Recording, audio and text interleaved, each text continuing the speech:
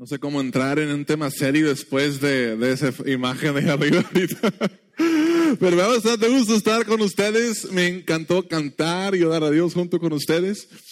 Y ahora tenemos la oportunidad de compartir la segunda parte de esta serie en la que estamos, que se llama Lo que Somos. La semana pasada arrancamos esta serie y creo que fue muy bueno. Creo que es una parte importante de nuestra identidad como iglesia. Tuvimos un detalle tecnológico de manera que el audio se corrompió, entonces no lo podemos subir a las redes. Entonces, si no te tocó estar aquí la semana pasada o estabas sirviendo en alguna otra parte y no pudiste escuchar el mensaje, una disculpa, cosas mayores, pero para eso voy a hacer un pequeño resumen rápidamente de lo que hablé el domingo pasado. Sirve que nos refrescamos la memoria, los que sí venimos y los que no, pues escuchamos un poco de lo que se trató. Pero este tema de quiénes somos, lo que somos, es tan importante porque quiénes somos, y eso decimos la semana pasada, quiénes somos es más importante que lo que hacemos. Quiénes somos es más importante que lo que hacemos. Y no estoy diciendo esto porque lo que hacemos o lo que queremos llegar a ser no es importante. No, yo creo que lo que nosotros hacemos es muy importante. Yo creo que lo que queremos hacer con la ayuda de Dios y todos trabajando juntos es muy bueno y muy importante que lo hagamos. ¿Qué es lo que queremos hacer? Bueno, eso se declara en nuestra visión. Y la visión de nuestra iglesia es lo siguiente. Ser una iglesia saludable en muchos lugares diferentes que está cumpliendo con los 5 propósitos de Dios. Ser una iglesia saludable. ¿Por qué está la palabra saludable ahí? Porque no solamente queremos ser una iglesia insaludable, no queremos ser solamente una iglesia grande. Queremos ser una iglesia saludable. Creemos que las iglesias saludables crecen. Creemos que todas las cosas saludables crecen, pero las cosas insaludables pues se estancan y es malo para todos. Queremos ser una iglesia saludable en muchos lugares, así como estamos aquí en Allende y estamos en Martínez y estamos en Fresnillos como iglesia. Queremos que haya iglesias, lugares como esta en todas partes de México.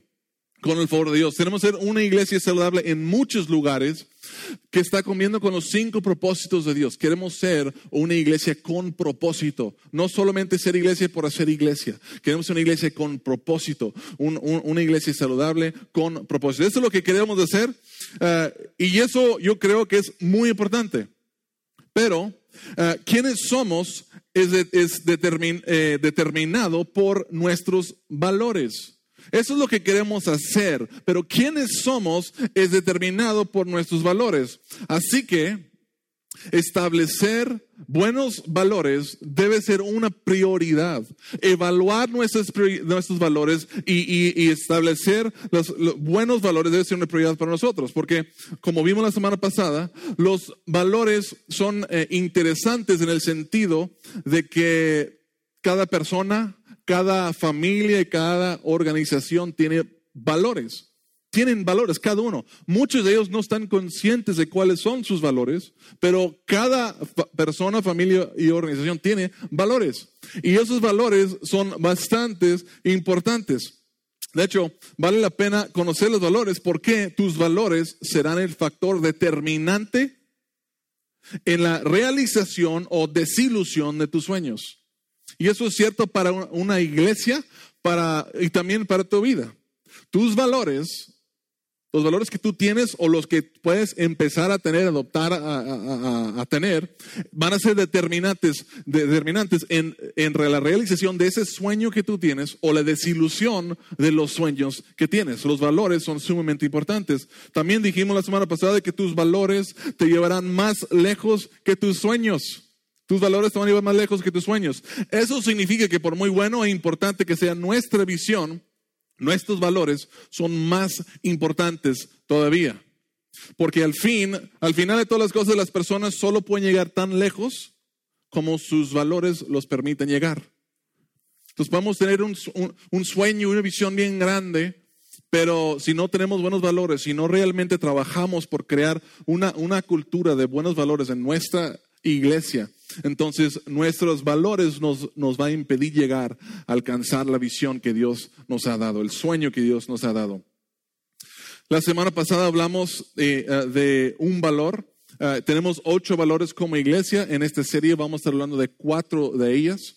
La semana pasada hablamos del valor cristocéntrico. Cristocéntrico. ¿Y qué significa eso? Bueno, dijimos que significa que Cristo es nuestro Rey, Salvador y buen amigo. Por eso buscamos obedecer su palabra, seguir su ejemplo y honrar su nombre cada día de nuestras vidas. También vimos que la diferencia entre una vida religiosa y una vida cristocéntrica. Hay una diferencia y lo aclaré porque creo que muchas personas confunden este punto. Una vida, la religión dice, una vida religiosa dice, Dios, aquí están mis planes para que bendigas mi vida.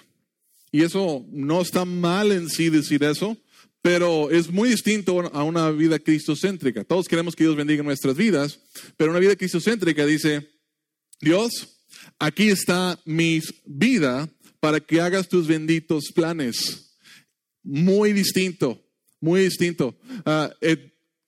Usé una ayuda visual la semana pasada que tenía diferentes prioridades y actividades que tenemos en nuestras vidas. Y básicamente en una vida cristocéntrica, lo que hice en esa tabla era quitar todos los valores, todas las prioridades y actividades de nuestras vidas y dejar solo Jesús. Y lo que hicimos al final era hacer la pregunta, bueno Jesús, ¿qué significa no tener una vida cristocéntrica? Es quitar todas las prioridades que tengamos, dejando solo Jesús. Y luego preguntarle a Jesús, ¿qué quieres que haga? ¿Qué valores quieres que tenga? ¿Qué actividades quieres que tenga? ¿Qué compromisos? ¿Qué prioridades quieres que tenga? Y luego empezar a colocar esas cosas en nuestras vidas con Cristo en el centro y de la manera que Dios quiera que lo hagamos. Una vida cristocéntrica pone a Jesús primero y luego las cosas que Jesús quiere para nuestras vidas alrededor. Esta semana, eso fue la semana pasada y ojalá y eso ayudó un poquito si no estuviste para refrescar la memoria. O para que entendieras si estuviste para refrescar la memoria. Pero esta semana el valor de la que vamos a hablar es palabras de vida. Palabras de vida. ¿Qué significa eso? Significa que como iglesia aprovechamos cada oportunidad para honrar, animar y motivar a otros. Si no edifica, no lo decimos. Si están tomando apuntes, hay algunos espacios ahí que puedes llenar. Aprovechamos cada oportunidad para honrar, animar y motivar a otros. Si no edifica, no lo decimos. Estos valores son cosas a las cuales nosotros aspiramos llegar a hacer. Lo tenemos en alto, lo repasamos constantemente porque creemos que es muy importante para poder ser la iglesia que Dios quiere que seamos. Y este valor me encanta, palabras de vida, me encanta. De hecho, creo que a todos nos gusta este valor, especialmente cuando tú eres el que se beneficia de este valor. Cuando alguien se acerca a ti y te dice palabras de vida. A todos nos gusta que nos honren, que nos reconozcan, que nos animen, que nos motiven. ¿A quién no le gusta que se acerquen contigo y te digan algo bueno? Como durante la adoración, Juan pasó y les dijo que se acercaran con alguien y te dijera algo bien, algo bonito, que les hablara vida. Básicamente está diciendo, acérquense a las personas, anímenlos, motívelos, reconócelos por lo que hacen, el buen trabajo que hacen, la buena persona que son. A todos nos gusta. Además, lo podemos hacer una vez más. Es más, para que veas que la persona se les gusta, voltea a la que está a tu lado y dice, oye, qué bien te ves. Dile que está a tu lado, qué bien te ves.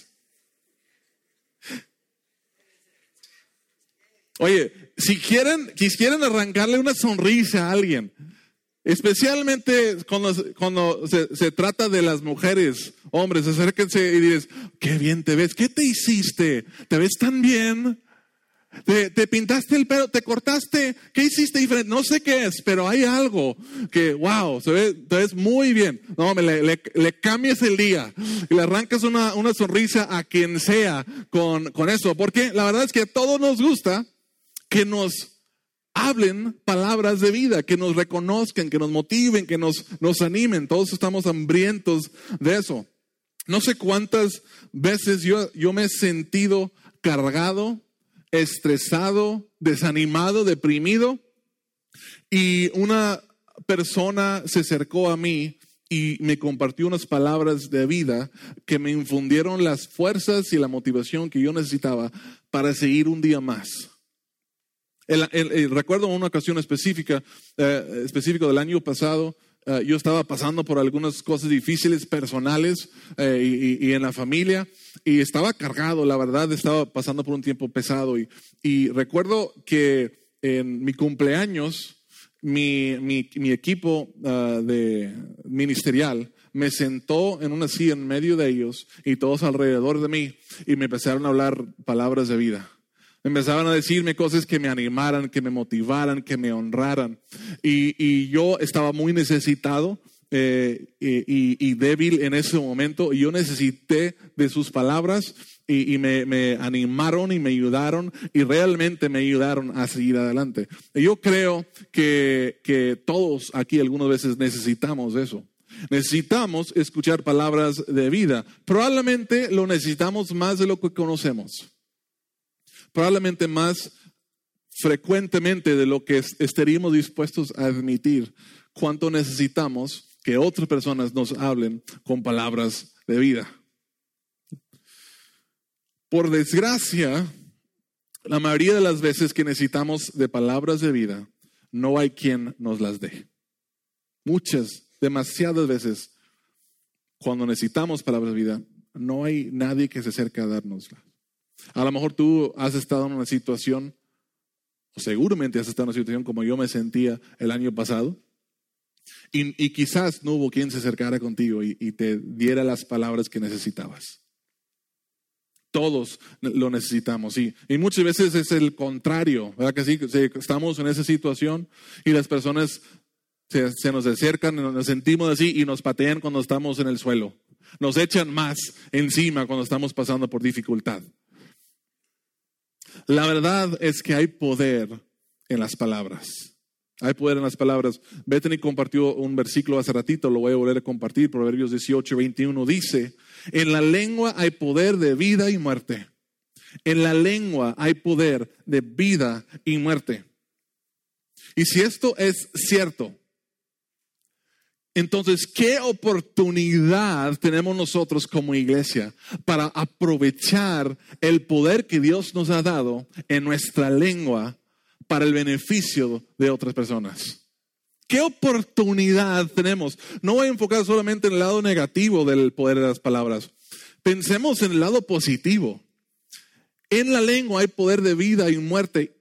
Si tú tienes una lengua, entonces Dios te ha dado poder para hablar vida a las personas. Qué gran oportunidad tenemos como iglesia para aprovechar esto.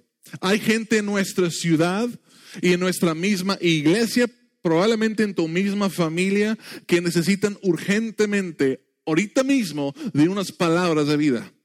Necesita que alguien se acerque con ellos y les habla esas palabras que Dios te puede dar en ese momento para inspirarlos, para motivarlos, para animarlos, porque ellos lo necesitan en este momento. ¿Por qué crees que hay tanta depresión, tanta baja autoestima, tanto suicidio en nuestro mundo el día de hoy? Es porque hay mucha gente que está hablando palabras de muerte, que aprovechen el poder de su lengua para hablar muerte y destrucción. Mientras tan pocas personas están aprovechando el poder de su lengua para hablar vida. Sobra quien te diga cosas negativas, sobre quien te critica, que chismee de ti, que hable mal de ti, que te llena de pensamientos negativos. Pero el mundo necesita de personas que hablen vida a las personas. Allende necesita de personas que hablen vida. Martínez de la Torre, Veracruz, necesita de personas que hablen vida. Fresnillo, Zacatecas, todo México necesita de personas que hablen vida a sus vidas. Por desgracia, en la iglesia es donde muchas veces menos se honra, se anima y se motivan a las personas. Trágicamente, la iglesia ha llegado a ser conocido más por lo que criticamos y lo que juzgamos de los que están afuera que por cómo los animamos, motivamos, servimos y amamos. Eso es una tragedia. Que la iglesia de Cristo, Cristo es quien tiene palabras de vida eterna, sea conocida como los criticones, los que se la pasan juzgando a los demás, señalando con el dedo a los demás. Eso es una tragedia para la iglesia y no debería ser así. Al mismo tiempo, la iglesia está compuesto, porque nosotros somos la iglesia, está compuesto de personas normales, comunes, somos personas normales. Nadie es perfecta, todos tenemos errores. Si estamos aquí hoy, no estábamos aquí hace tiempo probablemente.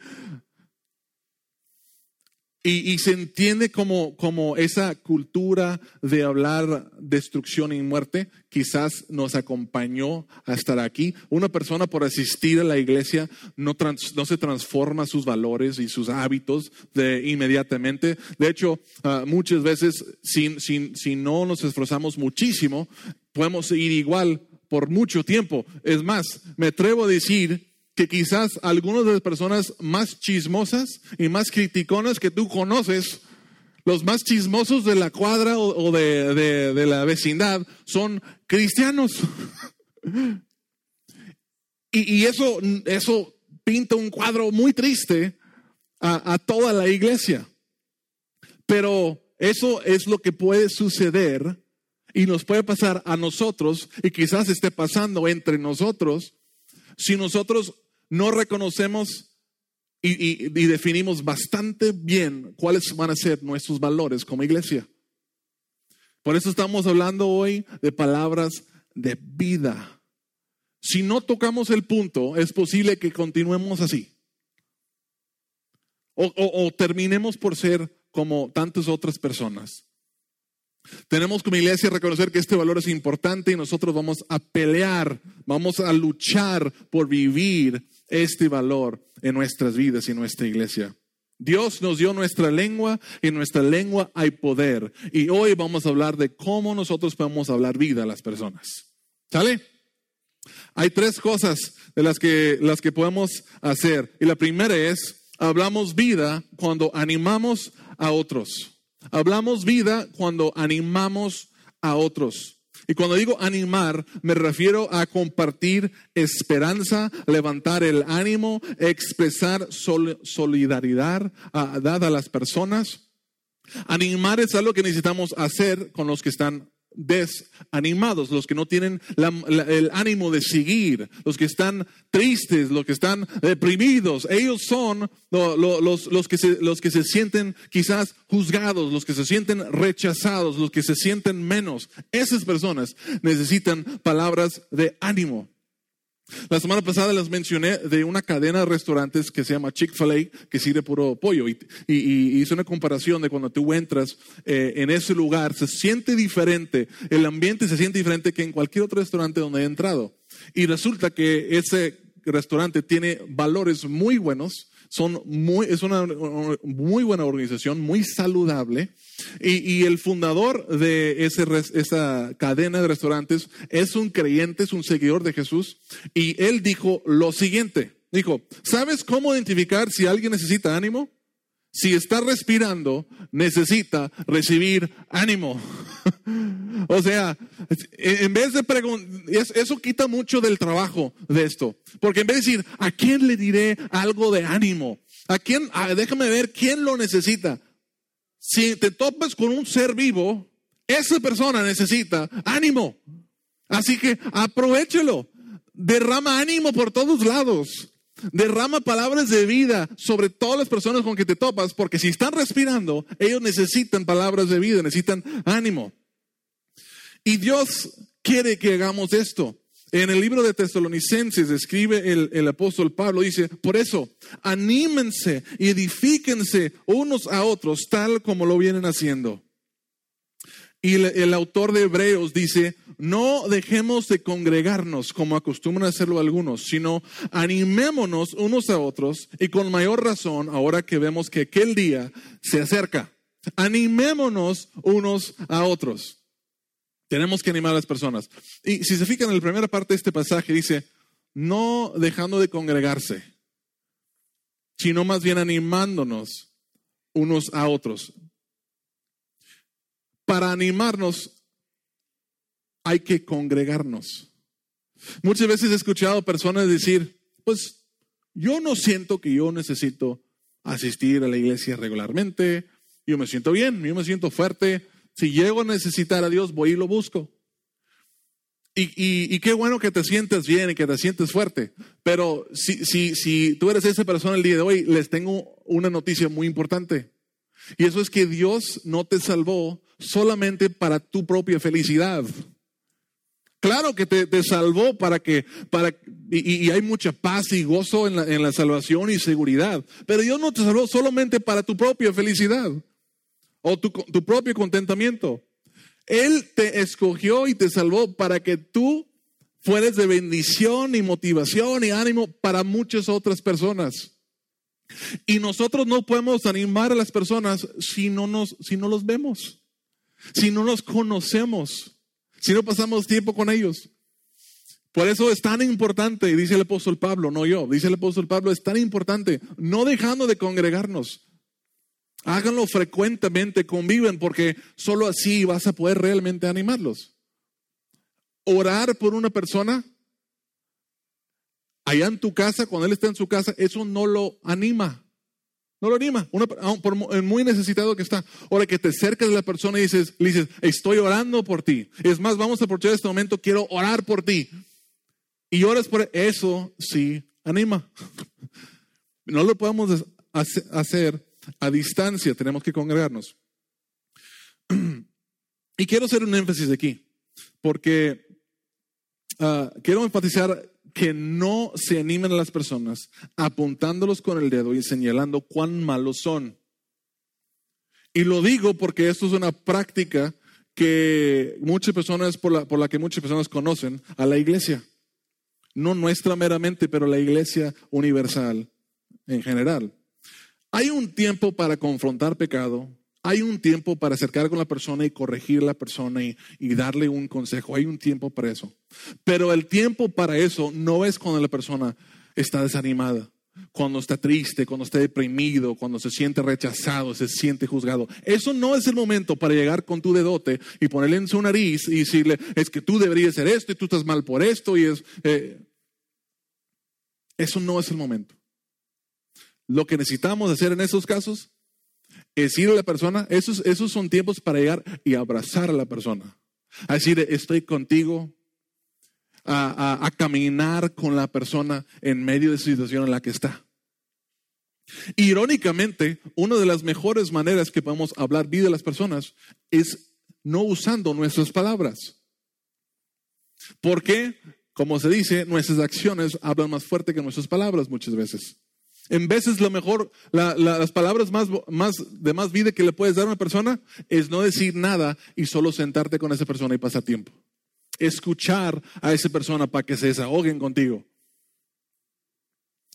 Eso habla muchísimo a la persona, en veces mucho más de lo que nosotros podemos decir con nuestras palabras. Entonces nosotros debemos animar a las personas. Como hijos de Dios que hemos recibido ánimo, deberíamos buscar a otros que necesitan ánimo para animarlos. Seguimos avanzando. Número 2. Hablamos vida cuando motivamos a otros. Motivar, me refiero a inspirar a las personas a alcanzar todo su potencial en Cristo. Motivar, inspirar a las personas a alcanzar todo su potencial en Cristo. Pablo dijo, y me encanta este versículo, dijo, pensemos en maneras de motivarnos unos a otros, a realizar actos de amor y buenas acciones. Dice Pablo, sean creativos. Pónganse a pensar, ¿cómo puedes motivar a tu compañero, a tu compañera, a tu familia, a tu compañero en grupo, a tu hermano, a tu hermana en Cristo, a tu amigo? ¿Cómo puedes motivarlos a hacer buenas cosas? En otras palabras, ¿cómo puedes motivarlos a alcanzar todo el potencial que Dios tiene para ellos? Todo su potencial en Cristo. ¿Sabían ustedes que Dios los ha escogido específicamente a ustedes para que ustedes hagan algo que solo ustedes pueden hacer? algo increíble, algo bueno. Escuchen esto, Dios te ha escogido para que hagas algo increíble que solo tú puedes hacer. Y te ha dotado con dones, talentos, personalidad y experiencias que te van a ayudar para que cumplas ese objetivo. Y nadie más tiene tu personalidad, tus dones o tus talentos así como tú las tienes. Dios te ha escogido para que tú hagas cosas increíbles. Algunos de ustedes van a ser líderes en la comunidad. No sé qué tipo de líderes, pero van a ser líderes en la comunidad. Y van a ayudar a la sociedad liderando con integridad y con amor y con servicio a las personas. Algunas personas de aquí yo estoy convencido que van a ser pastores de congregaciones el día de mañana. Y Dios va a hacer cosas increíbles por medio de ustedes. Algunos van a iniciar nuevos ministerios que va a ayudar a las personas que están en las condiciones más tristes y difíciles en nuestra sociedad. Y van a ser de mucha bendición. Algunos de ustedes van a ser empresarios exitosos que trabajan con integridad y son generosos y ayudan a los demás. De una manera que solo tú les puedes ayudar. Algunos de ustedes van a ser maestros que van a impactar la vida de innumerables niños. Algunos de ustedes van a crear o están criando quizás en sus casas las personas que Dios va a utilizar para tener un gran impacto en el mundo, en el reino de Dios. Dios te ha escogido para hacer algo increíble que solo tú puedes hacer. Y si tú no sabías eso, tú necesitabas que alguien te lo dijera. Y si no lo sabías, lo que dice el apóstol Pablo aquí es que la iglesia tiene la responsabilidad de motivarte para que tú alcances todo tu potencial en Cristo. Que tú hagas todo lo que Dios te creó para hacer. Necesitas motivación para hacerlo. Pero no solamente del que está al frente, sino el que está a tu lado. Y sabes que la persona que está a tu lado necesita motivación de ti para que alcance todo su potencial en Cristo. Y que haga lo que Dios lo creó para hacer y que solo él o ella puede hacer. Es nuestra responsabilidad y privilegio hacer eso. Lo que no hacemos como iglesia para motivar, y esto es lo que muchas personas tratan de hacer, no utilizamos la culpa, no utilizamos el miedo ni los engaños para motivar a las personas a hacer cosas o involucrarse en algo. Muchos tratan de usar la culpa o el temor para persuadir a las personas a la acción en cierta área. Otras personas usan engaños, verdades a medias o mentiras, prometiéndole a las personas ciertos resultados si hacen ciertas cosas. Si tú das tanto, si tú inviertes tanto, entonces esto va a ser resultado. Y tratan de manipular a las personas usando mentiras o engaños, temor o engaños, culpa para que hagan determinada cosa. Y la verdad es que esas cosas sí funcionan para motivar a las personas a hacer cierta cosa.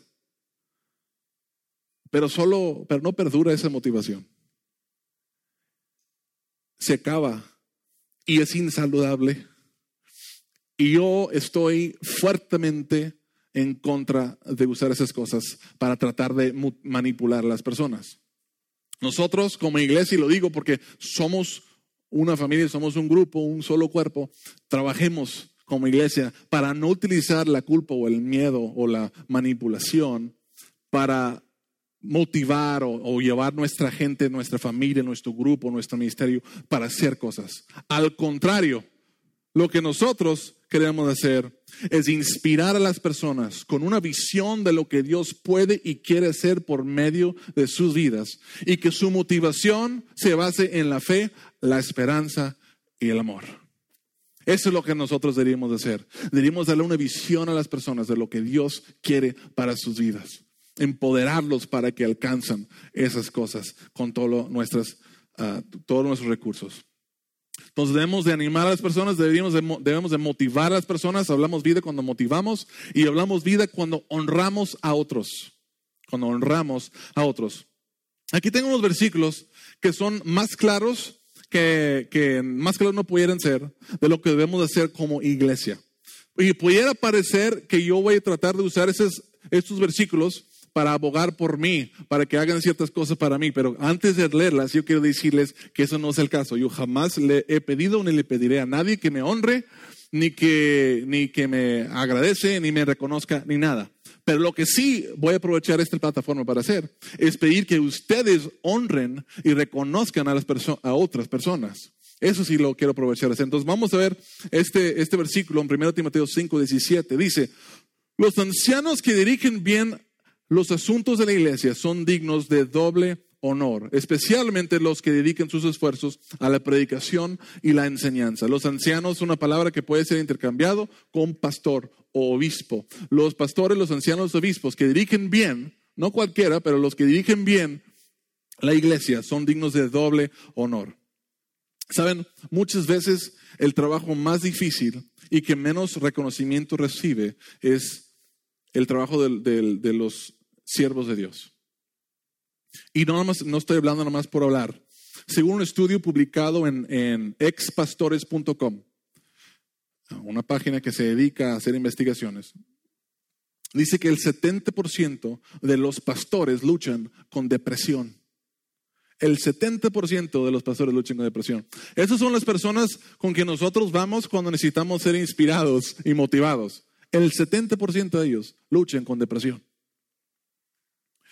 El 90% de los pastores dicen que el ministerio no es nada como se imaginaban. O sea, en algún momento, estoy hablando de pastores que se prepararon profesionalmente para esto. Llegaron al ministerio y esto no es nada como yo me imaginaba. ¿Por qué?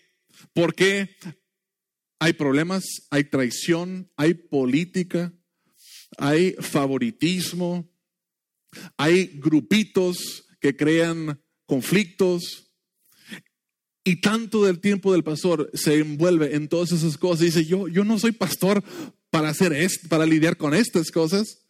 El 90% dicen, esto no es nada como yo me imaginaba. Solo, esto me pegó fuerte. Solo 1 en 10 personas que entran al ministerio se mantienen en el ministerio. Solo 1 en 10 pastores que se prepararon, pasaron por la universidad, el seminario y entraron a la iglesia con el fin de servir a Dios y edificar su iglesia. Solo 1 de 10 se mantiene en el ministerio. Nadie está diciendo que le beses la mano a un pastor, ni le pongas un pedestal. No debemos poner a nadie en un pedestal. Pero por el amor de Dios, honre a los pastores por su trabajo. Honra a los pastores por su trabajo. Ellos viven como personas que tienen que rendirle cuentas a Dios por ti. Honres a los pastores por su trabajo. Y yo amo mi iglesia. Yo creo que somos una buena iglesia y que estamos mejorando. Pero esta área es un área en la que podemos mejorar mucho como iglesia.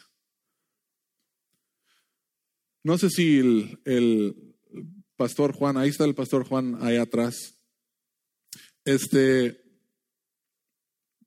Quiero pedirte que te pongas de pie, Juan, un segundo. Te voy a hacer pasar vergüenza. Juan, ahora que está sirviendo como el pastor de esta congregación, es un hombre que a mí me consta que ama a Dios, que ama a la iglesia y sirve a la iglesia. Y él merece que nosotros le honremos. Así que vamos a darle un fuerte aplauso en este momento, reconociendo el trabajo que está haciendo y lo que va a hacer y lo que ha hecho. Juan, te honramos, te amamos, te apreciamos y reconocemos lo que haces por nosotros. Gracias. Puedes tomar tu lugar. El pastor Tim, yo lo quería poner de pie también, pero no está aquí. Él está allá atrás sirviendo en Conexión Youth.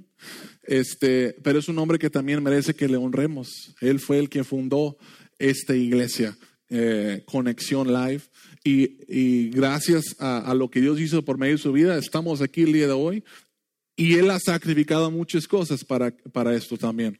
Y ha servido incansablemente por amor a Dios y su iglesia. Y es un hombre que merece nuestra honra y reconocimiento también. Si cuando lo vean al final, bombardéelo con palabras de vida. La verdad es que y yo creo que deberíamos de honrar a todos los pastores, no solamente los de nuestra iglesia. Esta semana tuvimos la oportunidad de, como iglesia, de ser anfitriones del consejo, que es un consejo de líderes religiosos de nuestra comunidad. Los recibimos el jueves de aquí. Es algo que la alcaldesa formó, donde ella asiste y pertenece. Esta semana la recibimos a todos esos líderes religiosos en nuestra congregación y los pudimos honrar y los pudimos servir. Les dimos una rica comida y los tratamos de una manera especial, porque creemos que debemos de honrar a los pastores, a los siervos de Dios. Es algo que a Dios le agrada, es algo que deberíamos de hacer, porque su trabajo es difícil y tiene poco reconocimiento muchas veces. Son un blanco tremendo para los ataques del enemigo y necesitan nuestras palabras de ánimo en veces. Entonces, eso es una cosa. Pero ahora quiero cambiar. En el mismo tema de honramos a otros, quiero entrar a este punto. En 1 Tesalonicenses 5, 12 al 13, dice: hermanos, les pedimos que sean considerados con los que trabajan arduamente entre ustedes y los guíen y amonestan en el Señor. La versión Reina Valera dice: reconócelos, ténganlos en alta estima y ámelos por el trabajo que hacen. Este versículo aplica a todos los que son líderes de algún área.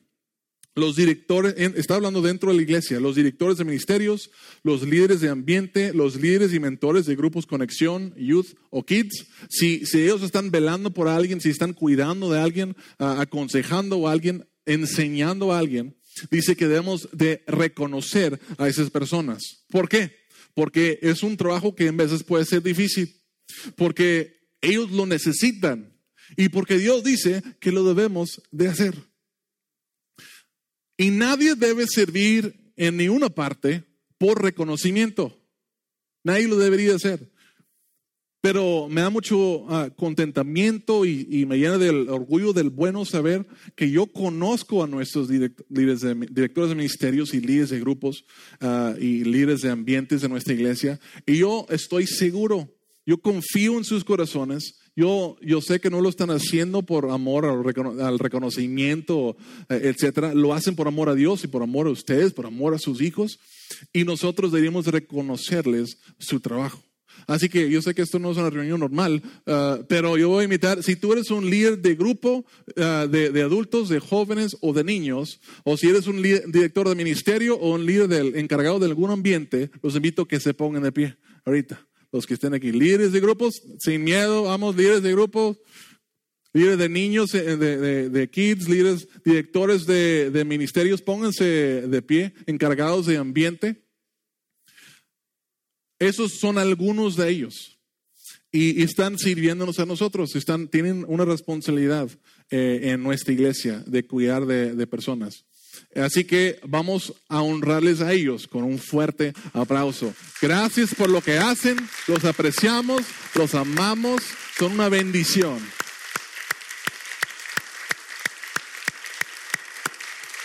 Gracias. Ven, tomar asiento. Y el mejor reconocimiento lo vamos a recibir de nuestro Padre Celestial.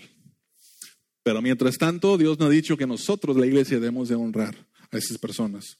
Y quiero agregar también que así como ellos sirven, cada domingo tenemos arriba de 70 personas, cada semana tenemos arriba de 70 personas que están sirviendo en diferentes ministerios y hacen posible lo que hacemos como iglesia. Y cada uno de ellos necesita reconocimiento. Y muchas personas que no se pudieron de pie es porque no están aquí, porque ahorita están allá sirviendo a tus hijos, sirviendo a tus nietos en Kids y en Youth. Y ellos también merecen ser reconocidos por el trabajo que están haciendo. Los amamos a todos los que sirven, gracias por lo que hacen. Amamos a todos, pero gracias por los que sirven en nuestra iglesia. Y ojalá y muchos más se animan, porque si vamos a alcanzar nuestra visión, necesitamos de muchas más personas que se involucren en lo que Dios está haciendo. Ok, ya vamos a terminar y lo último que quiero decir acerca de esto es, he estado hablando de lo que hablamos para hablar vida. Ahorita quiero decir, nosotros hablamos vida, por lo tanto, no chismeamos, no criticamos y no hablamos obscenidades. Hablamos de muchas cosas que tenemos que empezar a hacer, pero esas son cosas, si las hacemos, hay que eliminarlo, porque nuestra iglesia, nuestra familia, no va a hablar vida. No sé si me escucharon. Nuestra iglesia, nuestra familia va a hablar vida. Sí, algunos están despiertos esta mañana. Escuchen Santiago 3, 9 al 11. Dice, con la lengua bendecimos a nuestro Señor y Padre, y con ella maldecimos a las personas creadas a imagen de Dios. De la misma boca salen bendición y maldición. Hermanos míos, esto no debe ser así. ¿Puede acaso brotar de una misma fuente agua dulce y agua salada?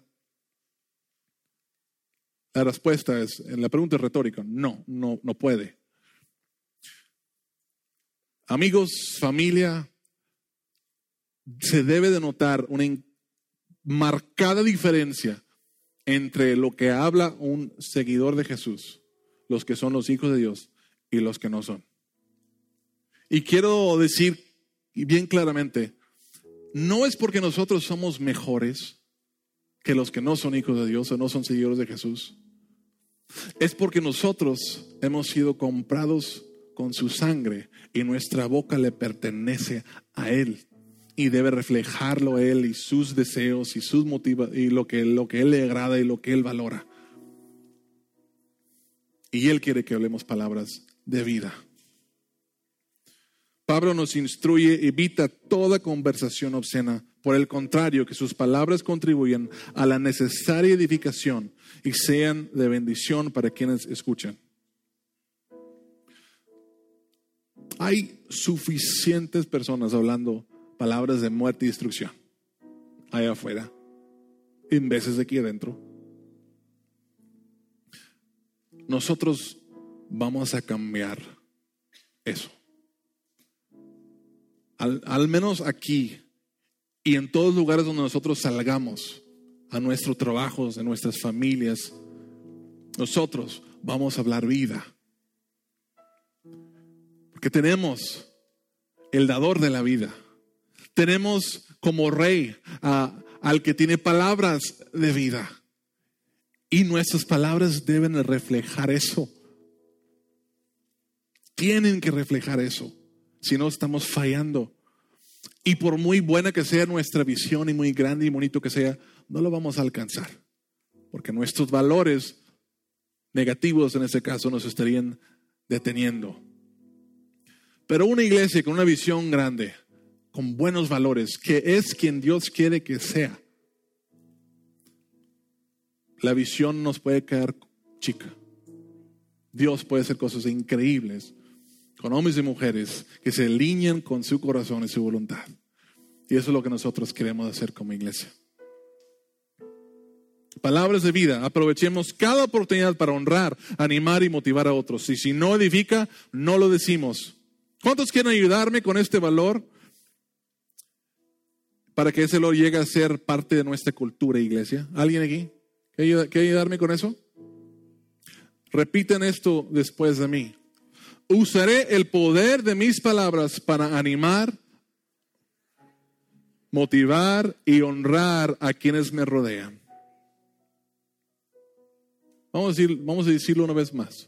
Usaré el poder de mis palabras para animar, motivar y honrar a quienes me rodean. Y vamos a agregarle esta parte al final. Si no edifica, no lo diré. Si no edifica, no lo voy a decir. Si empezamos a usar palabras de vida en nuestras familias van a mejorar.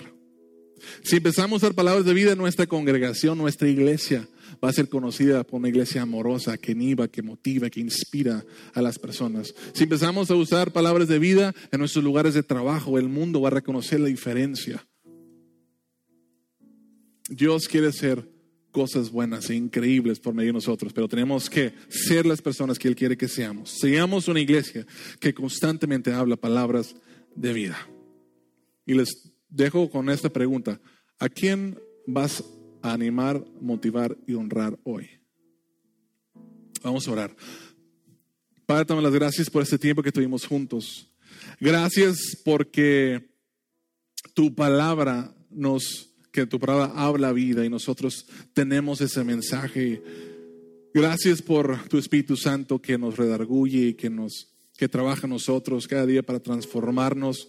Te pido que siga trabajando en cada uno de nosotros para que podamos realmente vivir este valor, tener palabras de vida. Padre, ayúdanos a ser personas que animamos, que motivamos, que honramos a las personas.